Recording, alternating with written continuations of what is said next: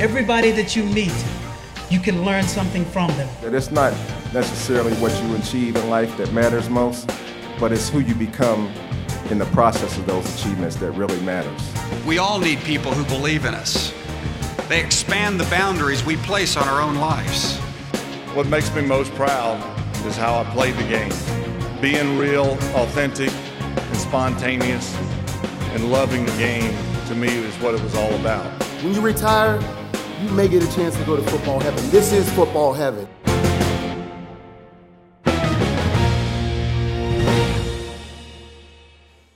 Hello and welcome to The Mission. The Pro Football Hall of Fame is proud to kick off 2019 with a unique podcast called The Mission.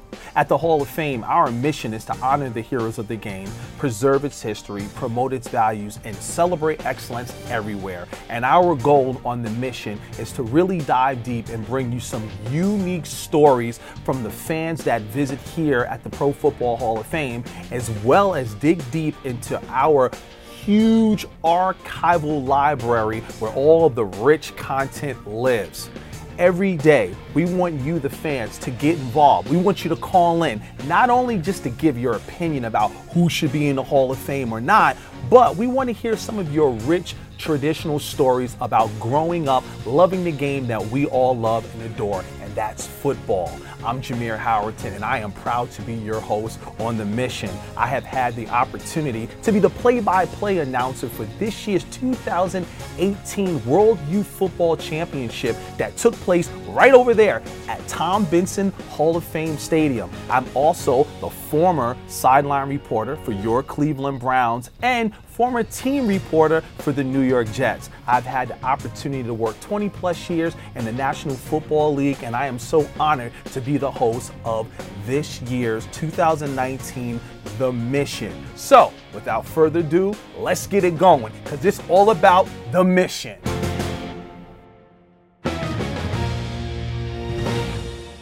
Well, Marshall Faulk, if this is football heaven, I am joined by one of the gatekeepers here, the executive director and the host of Hall of Fame Radio on Sirius XM that you can watch on Saturdays at noon to 2, Mr. Joe Horrigan. Well, if you watch with your ears, you can watch. But you can watch us, and you can listen to you on Saturday. We get the package deal here. That's right. The radio show is, as you know, obviously it's not serious, but it's been a lot of fun, and now you're going to see why I do radio. Before we jump into the conversation and talk about the obvious, the 2019 finalist list, we got to talk about this. This is my team, and it always has been. I go way, way back with it. I was at the first ever Buffalo Bills game in 1960. July 30th, 1960, they played the Boston Patriots. That was their first game ever. It was a preseason game. The reason being is that my father was a sports writer at the time with the then Buffalo Evening News, now Buffalo News, and he dragged his young kids along with him wherever he went to, get, as he used to say, life experiences. Wow. So sat there and watched that game. But been a fan ever since. He went on to become the vice president, public relations director for the Bills. He was the American Football League public relations director. And my first paycheck ever in pro football, I was 13 years old. I was the runner for the American Football League draft in 1964. So, been a long time. I need like a cowbell or air horn to give props. Yeah. Well, here we talked about the mission statement earlier, but when you talk about honoring the heroes of the game, preserving the history, promoting the values, and celebrating excellence everywhere, I couldn't think of a better person to have the honor of sitting next to and talking about this 2019 finalist list than you yourself, Mr. Horrigan. When you look at this list, as you mentioned, there are 5 individuals that are first-time finalists, and there are 3 of them that potentially could be first ballot Hall of Famers, and Champ Bailey, Mr. Tony Gonzalez, Ed Reed, Tom Flores, and Richard Seymour. Just to clarify, just so people understand, when you say finalist and first-time finalist, first year of eligibility is for 3, those 3, Tony Gonzalez, Ed Reed, and Champ Bailey.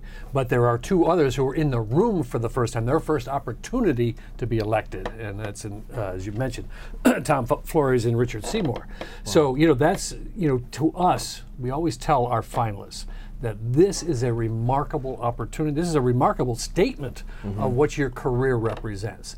If you're a finalist for the Pro Football Hall of Fame, you're probably one of the best 500 players who ever played or coached this game. Wow. And you think about that. I mean, there's 20,000, 25,000 players who have played this game. Absolutely. So it's really a distinct honor. And I know that every one of these 15 finalists says, that's great, Joe, but I'd really like to be one of those guys that gets the knock on the door and makes me a finalist, not only a finalist, but a member of the Hall of Fame.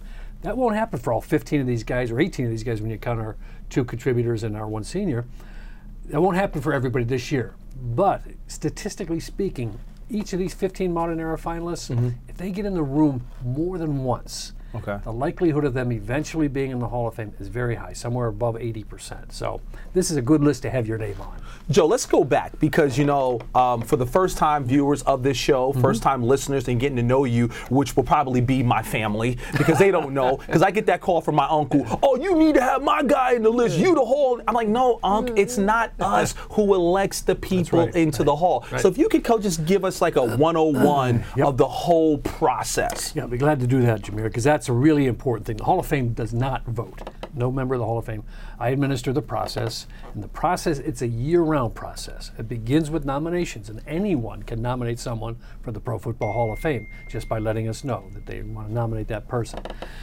The process then begins with a list, usually of about just slightly over 100 nominees, and by that it says only 100. Well, there's been thousands that have been nominated over the years, but the ones that come back and get a fresh nomination or had selector support go on that list. So the selectors, who are 48 members of the media, then look at that list. We provide the preliminary lists, and we give them this daunting task and say, reduce that to 25 semifinalists. Now, getting to 25, I mean, that's still a real big honor. And there's a lot of guys on that list of 25 semifinals, which we announced earlier, that will be on the 15 yet to come. And maybe we're just a vote or two away from being on it this year. Right. But you have to have a cutoff somewhere. So after we go through this 25 semifinalists, we have one more mail ballot vote with our selectors, and we ask them to reduce that to 15. All right, and that's when the rubber hits the road. When you get down to 15, these are the guys that are somewhere out of this list. We will have 5 finalists. We get to the meeting, and that's on the Saturday before the Super Bowl, with those 15 modern era names, plus the 2 either contributors or seniors we rotate, or 1 contributor senior in that rotation, for a total of 18 finalists.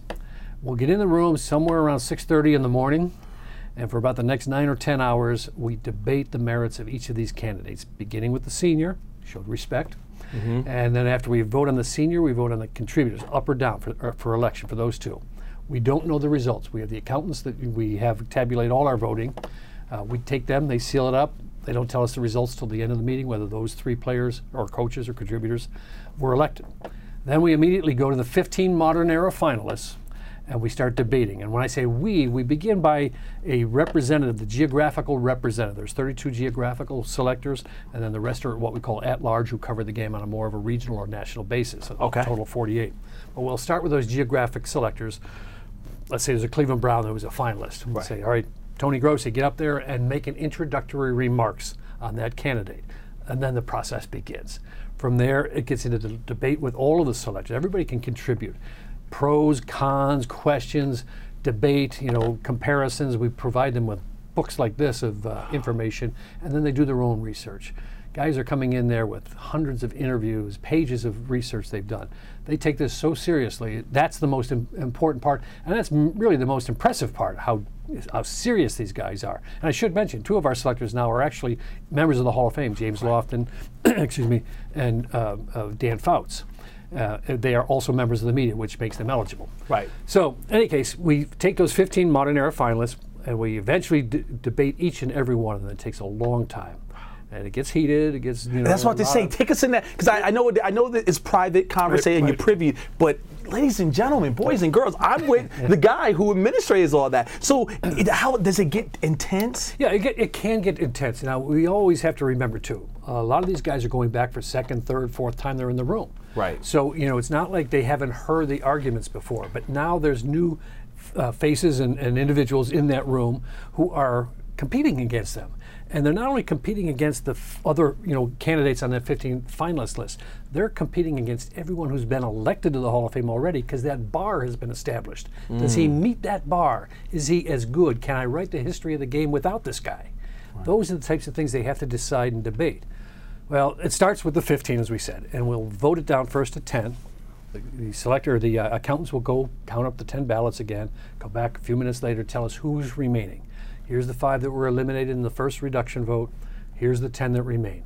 Wow. We'll then go into another debate and discussion for anything that they felt that they didn't say the first time around. We don't ask them to go through this whole thing all over again, just new information. After that's done, we'll ask them to vote down to 5. Boy, I'll tell you what, if you want to talk about a challenge, this is, you look at this list, you could take any 5 members off this list of 15 finalists and come out with a class. Right, absolutely. There's over 30,000 different combinations you could come up with. But there's nobody you'll ever have to apologize for. So it's very, very tough, and it gets emotional. So you vote down to 5. And they come back and tell us who those remaining 5 are, and then it's just a matter of up or down on each one at a time. Now, in order to be elected, you have to get at least an 80% positive vote of those 48 selectors. There's no minimum criteria, or there is a maximum, no more than those 8, the 3 that we had already voted on earlier, the contributors and senior, and then as many as those 5, but as few total can be 4. Wow. If we don't get 4, we go into a tiebreaker situation. We haven't had a class of 4 in a very long time. Wow. So that's how good the candidates are. But that's how it works. We immediately go into our press conference and announce them for the public. We all learn at the same time as to who's going to be elected, and then David Baker will go up with that big fist of his and pound on the door. And give the thunderous knock. And that's absolutely right, and let them know that they are among the elite of the game. So, Joe, we have Enshrinement Week, typically the first weekend in August, right. But then for you, you don't turn off. Oh, no. You turn on. So 2 weeks later, you're back in the room. Yep. Finding out and pounding out the next, getting ready for the next class. We're starting with, in August, we have our subcommittees that determine the senior and the contributor candidates come in. So we start all over again in August, get those 2 categories taken care of, and then in September we start with the preliminary lists for the next class for the next year, which will be interesting because we're coming up on a big year, the centennial year. So yeah, this is it's a never-ending process. It goes on year-round, and while you say me, really the selectors never stop either, and these are the unsung heroes. Okay. These are the guys and women, we have women on our selection committee as well, who dedicate at no cost to the Hall of Fame. They're just totally dedicated to the game and seeing that the right people are enshrined in the Pro Football Hall of Fame, and they do it year-round. And just before we started this, I was telling you, I was just on the phone with one of our selectors. We're going over something that needed to be discussed. It is just a process that we feel is the best process, not only of the sports Hall of Fames, but of any selection process that we can think of out there, because we have reduction votes.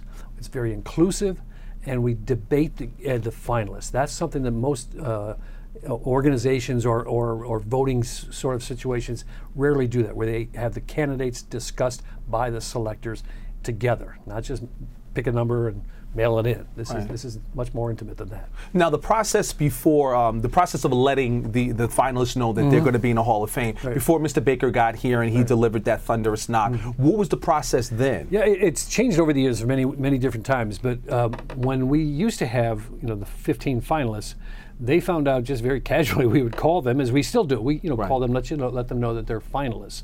But we would tell them, please don't, make too much of this. We're going to have the meeting, and we'll let you know after the meeting. We've changed a lot of our philosophy and our thinking. Is the finalist vote is so significant to make it that far that we make a big deal out of that. We really think that this is something that they should be reveling in, the fact that they're among the best who ever played or coached or contributed to the game. But we used to have, after the meeting, we would go directly to a live press conference where we opened the envelope and read the results. Oh, wow. And it sometimes led to some curious results. One year, we decided to change it up a bit. It was in Florida, right after the hanging chad, after the presidential election, where they had to have the recount. Absolutely. The hanging chads and the voting ballots. Well, we decided to change up our voting process that year, a little more dramatic for television. Rather than open up and read one envelope with the list of names, we said, let's have a different envelope for each of the candidates that made it. So at the time, the maximum number was 7. And so John Bankert, who was the director at that time, I handed him, I said, John, there's 7 envelopes. That means all 7 guys got elected of the finalists. Yeah, okay, he's nervous, we're going to live TV here. He takes out the envelopes and he's standing at the podium and the cameras are rolling and he says, ladies and gentlemen, I have here 7 envelopes. That means that 7 finalists were elected to the Hall of Fame. And he opens the first one, he goes to the name, opens the second one. Now, meanwhile, we have a couple of them stashed, so that they could come down for the press conference. We can't bring in all 15 because we had no idea who would be elected. So I'm on the phone dialing real quick Lynn Swann. This is the year Lynn Swann was a finalist. It was his 14th consecutive year. Wow. And I said, I want to be the guy to call Lynn to tell him it happened, Lynn. And I knew he was one of the finalists because obviously I'm in the room during the voting. So as I'm dialing Lynn's room number, I hear John say, and that's the class of whatever that year was, I forgot already. And somebody from the audience says, that was only 6. So I'm thinking, I handed him 7 envelopes, so I'm thinking, I am not going to tell Lynn Swann he made it to the Hall of Fame and be wrong, so I hung up on him. So it's one of these things, what do you do? Right. So as John was opening the envelopes, he's discarding the envelope and putting the paper over here, and he threw an envelope on the floor. And he just happened to look down and see an envelope that wasn't open. And he looks down and he picks it up and he holds it up, and without skipping a beat, remembering this is Florida after that hanging Chad, he says, and the meeting was in Tampa. He goes, well, ladies and gentlemen, this is Florida, number 7. And it was Jackie Slater, who had already watched up to that point and not heard his name, turned the TV off, thought he didn't make it. Oh. So the best laid plans can go awry. I called Lynn Swann right back. Told him, you made it, and then poor Jackie thought it was a joke.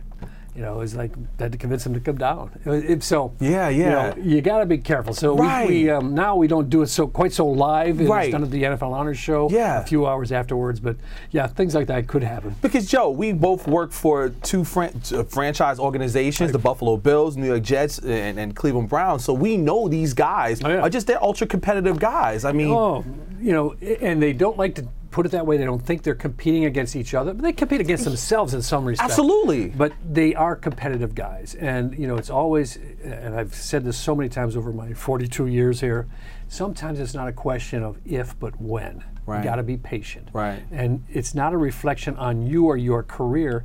You're a victim of numbers so often. All right, we had the logjam of wide receivers a few years ago with Andre Reed, Chris Carter, and Tim Brown. They kept canceling each other out in the reduction voting. So it meant that they were waiting longer than they probably would have waited had they been the only finalist receiver that year. So things like that. We have a logjam right now. We have 4 offensive linemen, only 15 finalists for this year. Chances are that can happen, that they can cancel each other out a little bit. There are things like that mathematically that can impact when somebody goes in. And just, sometimes there's also a guy who's been there for a very long time, as a candidate, and all of a sudden he makes it into the room. And finally his case is made, and the lights go on and say, here's a guy we've missed. And he takes a spot. That means somebody else got bumped down. That's, unfortunate thing with somebody emerging. It also means somebody else has to fall back. So it's a system that we think it's, as I say, the best system out there. But boy, I'll tell you what, it is no way to predict it. We have, as a staff, we always try to predict the class. And I'm intimately involved in it. I have never been right. So it's just that difficult. Hey guys, I got to go back for a second because 42 years. We got to give it up. 42 years. I let it slide. He kind of went over that real quick, but child prodigy. I was 4 when I started. 42 years of football. Hey, got to give props to that. So once again, you're the host on Sirius XM on Saturdays. What is the national buzz surrounding this year's 2019 class? What's really interesting. Finalists. I don't want to say class. Excuse me. Correct. Thank you for making that adjustment. I didn't catch adjustment. But no, you're right. Every year there's something different, and you try to find what's that commonality or what's that difference. What is it about this class? I think this class reflects a lot of things. First of all, obviously there are 3 first-year eligibles. That tells you the number of quality players that are out there. The league is larger than it's been, when we started the Hall of Fame in 1963. We're now talking 32 teams, we're talking larger rosters, we're talking more games. That means there's going to be more athletes to consider as future Hall of Famers and potentially on the list like this. So there are 3 that have taken 3 of the 15 valuable slots there. Wow. There's also, and again, part of this being around here a long time, I can remember the day when people were saying, how come there's no Denver Broncos in the Hall of Fame? And I would say, just relax, the day will come, and all of a sudden they start falling into place. Floyd Little, John Elway, and so on. Yes. Now we have on this list, there are 5 different people who have Denver Bronco ties. Now, some of them aren't necessarily their primary team. Right. But even the owner is there. So I like seeing that where all of a sudden, there's that.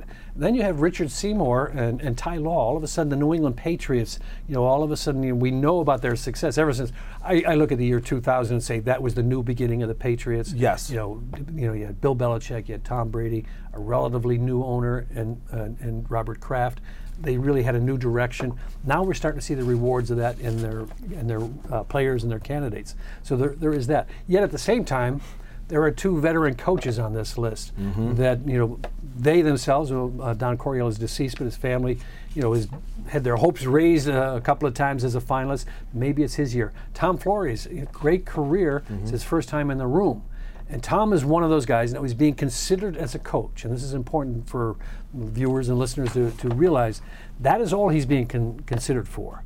We have 3 distinct categories for the Hall of Fame. There's players, there's coaches, and there's contributors. You can't blend them together to make one candidate. You're judged distinctly on one of those 3 categories. Tom is being looked at as a coach. He's a 2-time Super Bowl winner. Right. He's a great coach. But this is, believe it or not, first time for him in the room, and I'm sure he is feeling even at this point, understanding the honor of what he's accomplished is now being recognized, at least at this level, hopefully to the next level. When you look at the contributor list, one name that jumps out to me, because I've had the honor of going to cover the NFL Combine for years, and that is Gil Brandt. Yeah. And he is known as the godfather of the Combine football, if you will. Well, and the funny thing, and obviously known Gil, very, very long time, good friend. And people are more, it was kind of like with John Madden. When John Madden was being considered as a coach for the Hall of Fame, people would say, well, you got to elect him. It was a great broadcasting career in Madden football. I say, no, we're only looking at that coach part, Right. But he was so well known by so many different audiences for different accomplishments. Gil's kind of the same way. Right. Although they all fall under, in his case, all fall under the category of contributor. But he goes all the way back to the beginning of the Dallas Cowboys, one of the most successful sports franchises in history of the United States. Wow. I mean, not just the NFL. So he goes all the way back there, and his innovations and all the things that he saw through with the Cowboys are really the beginning and the crux of his career. But it didn't end there. He went on, as you pointed out, with the Combine and the different ways that he developed in terms of player evaluations. He's an expert in so many different areas.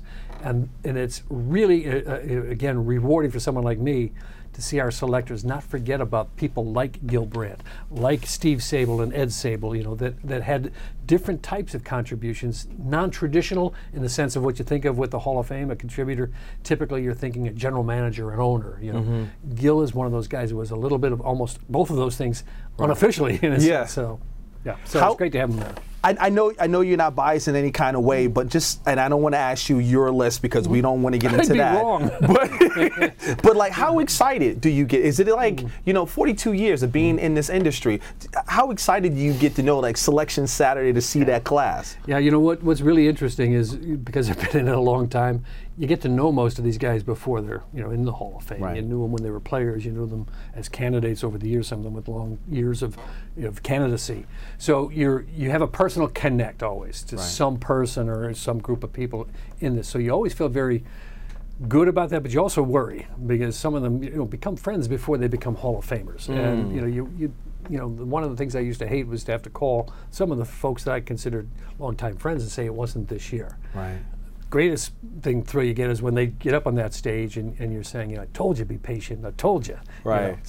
Yeah, that's kind of you get re-energized every year with a new list, and even and maybe more so with the list of repeat nominees because they are waiting and they are being patient. And you and your colleague have the honor on during enshrinement right before they're about to take the stage, Chris Schilling, and you guys actually go through the process of explaining. Tell us about that moment because you get a chance to see the twinkle in these guys' eye and the nervousness because it's like they're about to go play their game. Yeah, I'll tell you a couple. We do. We brief them before they go out on the stage. We have a green room where we kind of go through it and talk about, here's how it works. And we've talked about it numerous times before this, but they're not listening at that point. Right. Now it's the day, you know. And this is why I yelled at you to get your speech shorter. I was about to say the speech. You know, he's the one that looks at the speeches, everybody, before they go live. He's the one that tries to go shorter than they ever go, but we're getting better at it. 42 years, someday to get it right. But you know, this is where we literally do see that last moment of reflection. And there have been some great moments where backstage you don't see. You know, where I still remember, you know, Michael Irvin. Backstage, you know, trying to compose himself. Wow. He was losing it before he got to the microphone. And as you may recall, he looked down at his children, you know, and talked to them. He had pulled out his own little personal copy of the Bible, listened reading a verse before he went out there. Others have been a little more relaxed. Charles Haley, as I'm standing there addressing the group, he's rubbing my belly, asking me when I'm due. You know, it really depends on the guy, you know. Right. But you do see those moments where you realize, and I think this is important. We have the benefit, Jameer, you know, of learning and realizing these are human beings just like everybody else. Absolutely. You know, and you know, one of my friends, Marion Motley, used a line once. He goes, you know, they put their pants on 2 legs at a time, just like us. No, they don't. Not if they do that way. I do it one at a time. I do it one. Yeah. Right first. But that's again that moment where you get to see the you know, Marion he was kind of the Yogi Berra of football. He would mix up his words quite a bit, often to the delight of others.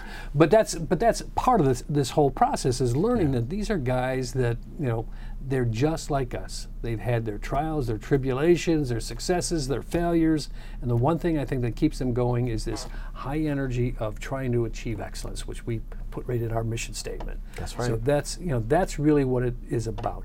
And if you look at our Hall of Famers and you go down through the gallery and you look at their bronze bust, and you stop at each one, and I can guarantee you that 90% or more of these guys excelled at something other than football too. And whether it's just something small or large, you know, we have successful business, we have political candidates, we have everything in there. But they are high achievers, and they believe in hard work. And you know, we've said this before when, you know, like when Peyton Manning, who's not yet a Hall of Famer, certainly going to be one, when he set a passing record and he gave us the football, you know, that's just a football. But what it represented is the thousands of hours that went into preparing and building himself and honing his skills to the point where he could break that record with that ball. All that ball is an artifact commemorating that hard work. And that's what the bronze bust really is. It's a symbol of hard work and determination and excellence. Wow. Well, Mr. Horrigan, thank you so much. I know we got a lot going on coming here soon. Selection Saturday. You can listen to Joe on Sirius XFM from noon to 12 with the Pro Football Hall of Fame Radio. For Joe, Jameer, thanks for joining us.